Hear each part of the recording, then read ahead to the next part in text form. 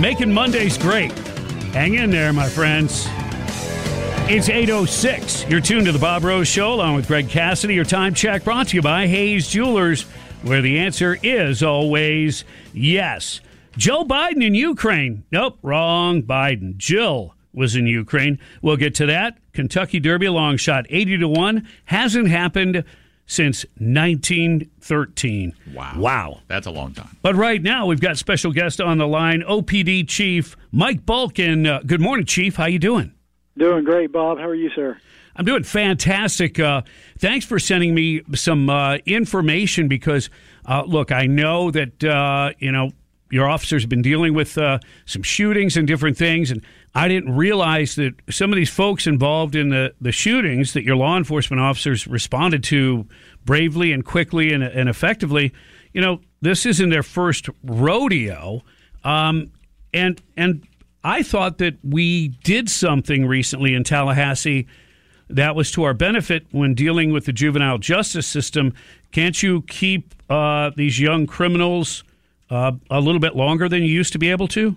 My understanding, they're still working on that, Bob, that whole 21-day hold rule. They're trying to expand that, which I think is going our way, and it's extremely important. Right now, they're and I'm always careful. I don't want to throw any shade on our friends over at the Department of Juvenile Justice. They do a great job, but yeah, these are legislative problems that need to be handled in Tallahassee, where specifically we just have an issue. It's a catch and release game with these kids, and a lot of these kids are turning out to be career criminals, and they see this as what goes on with their charges. They just realize there's no consequences for their actions, and what I really think, as do most of the chiefs and sheriffs across the state, that it's a catch and release game. There's no consequences, and we're teaching these kids, allowing them to become career criminals, and then we jump up and down like we've accomplished something when they turn 17 and we send them to prison for 20 years, and that's got to change. We've got to have some changes up in Tallahassee to make that happen. But the case in point you're talking about was a couple of juveniles that were testing out a bulletproof vest on their friend, and ultimately shot and killed them accidentally. They were held. They were actually charged in that case. That was a little bit different. They were charged as adults, as I think they should have been. And of course, when that happens, you become eligible for a bond, so juvenile or not. So that's kind of how that happened. And within in just a couple of weeks, they were doing drive-by shootings here in Ocala and were apprehended again. So yeah, that's kind of the stuff we're dealing with. And that's not just with the juveniles. We work very closely with our federal counterparts, and Mr. Bodner here at the United States Attorney's Office. I've got a press release on my desk from him where we just got a 15-year prison sentence on a convicted felon that we stopped with a gun with 20 prior felony convictions. Wow. And it just, I think that tells a story. The recidivism rate is extremely high, and quite frankly, our police officers, our sheriff's deputies, should not be arresting anyone with 20 prior felony convictions. They should be in a prison somewhere. So yeah, and I hate the fact that the ability for some that are not Second Amendment supporters to somehow blame the guns for this. So as a Second Amendment supporter, I'm like, no, if you're under 21, you have a handgun, the penalties need to be severe. You're 16 years old. It's got to be somewhat severe as hopefully a deterrent effect. These kids were playing with guns, obviously clearly don't know what they're doing when they're shooting each other in body armor. And I know there's stuff on the internet, stupid people doing stupid things. But for them just a short time later to be running around involved in a drive-time shoot, you would think it would be the chance of a lifetime. Like, I can't believe that terrible event happened. Man, I learned my lesson. I'm not going to play with this stuff anymore. But in fact, they go back to a worse. A couple things. One, I agree wholeheartedly with you on the whole Second Amendment issue. Guns don't kill people. People kill people, and usually very bad people kill people with firearms. So, I think this starts in the home. I think this is a problem. My wife worked in the school system for several years, and she said, "Hey, Mike, if you want to know who your next shooters are, come to my kindergarten class. I can show you." My. And I said, "What do you mean by that?" And she says, "These are the disciplinary issues that we see. There's problems in the home. they could track them through school, and then they ultimately see these same kids wind up in the news in handcuffs. So I really think we've got to change.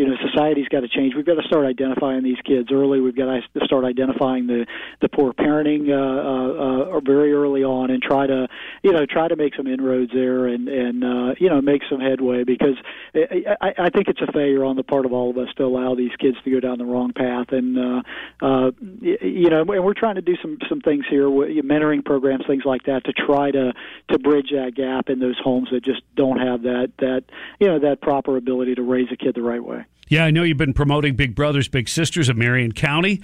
That's great. Young people, they need good role models. They need, strong personalities to help, guide the way for them. So I know you implore people to get involved in that. And at the Ocala Police Department, you've got some great role models there, I'm sure, and they try to share their life's experience. So, look, that's what you can attempt to do. Try to prevent things, get to the kids when they're younger, show them a better way, and a model of somebody, living the real good life, not the short-term, smash and grab, go to prison kind of life, Right. And I'm glad you brought that up. Big Brothers Big Sisters partnered with us about 4 months ago because we were looking for a way to really develop a mentoring program without trying to, we were short-staffed as everybody is, and we certainly couldn't do the administrative work. And, they came up from Tampa. They pitched this idea, and it's it's growing tremendously. I signed up, actually, and got my little brother, Michael. He's a great 11-year-old little boy that, he's got some challenges, but we work through them. He's actually working on his public speaking. He's done a couple speaking engagements with me already. I'll say this for the listeners out there: if you want to have a real impact, a true impact, it's great that you open up your wallet and give money freely. I know that we've got a lot of folks that do that here in Marion County, but there's nothing more valuable than your time with these kids, and I couldn't express more about positively about Big Brothers and Big Sisters. And for the listeners, if you really want to have an impact, go to their Facebook page, Big Brothers Big Sisters of Marion County. Sign up, be a mentor. It'll not only change the life of a young child, but it'll change your life as well. I think it's done more for me than it's done for little Michael just in the past 3 months. I've heard that often, so great job all the way around there. Starting Sunday, May 15th, is the beginning of National Police Week. And unfortunately, we've, every year, too many officers dying. Yeah. Police Week was created back in, I think it was 1962 by President Kennedy, and it's just a way in which we, as a country, can honor those law enforcement officers who gave their lives for the betterment of our communities. And lots going on this year. It'll be held May 11th through the 17th. But of course, there's a lot of different memorials that'll go on different times across the state. Our Honor Guard was up in Tallahassee recently, to honor the 85 Florida law enforcement officers that died in the line of duty back in last year during the course of 2021. A lot of those are COVID related, unfortunately, but it was a deadly year, and we certainly want to do everything we can to remember those folks, and of course, moving forward, do everything we can to prevent those deaths. And your fallen memorial officer, your one locally, is May 19th, McPherson campus at 9 a.m., correct? I'm glad you brought that up. Yeah, we love it when folks come out, and show their support. But yes, sir, May 19th, I'll be there. I'm actually speaking, so I hope to see some folks out there. Oh, there you go. We appreciate your time. We appreciate the hard work, and especially trying to make changes for young people, and maybe they'll take a better path. I think that's all big, and we appreciate it. Ocala Police Department Chief Mike Balkin on the Bob Rose Show. Thank you very much, Chief. Thanks for having me, Bob. Have a great day. All right, you too. All right, we've got a lot more to talk about coming up. The CDC and 100 cases of hepatitis that really has them kind of scratching their heads, quite honestly. We'll dig into that, and we'll talk about a lot of other things as well right here on News Talk 97.3 The Sky. Hang on.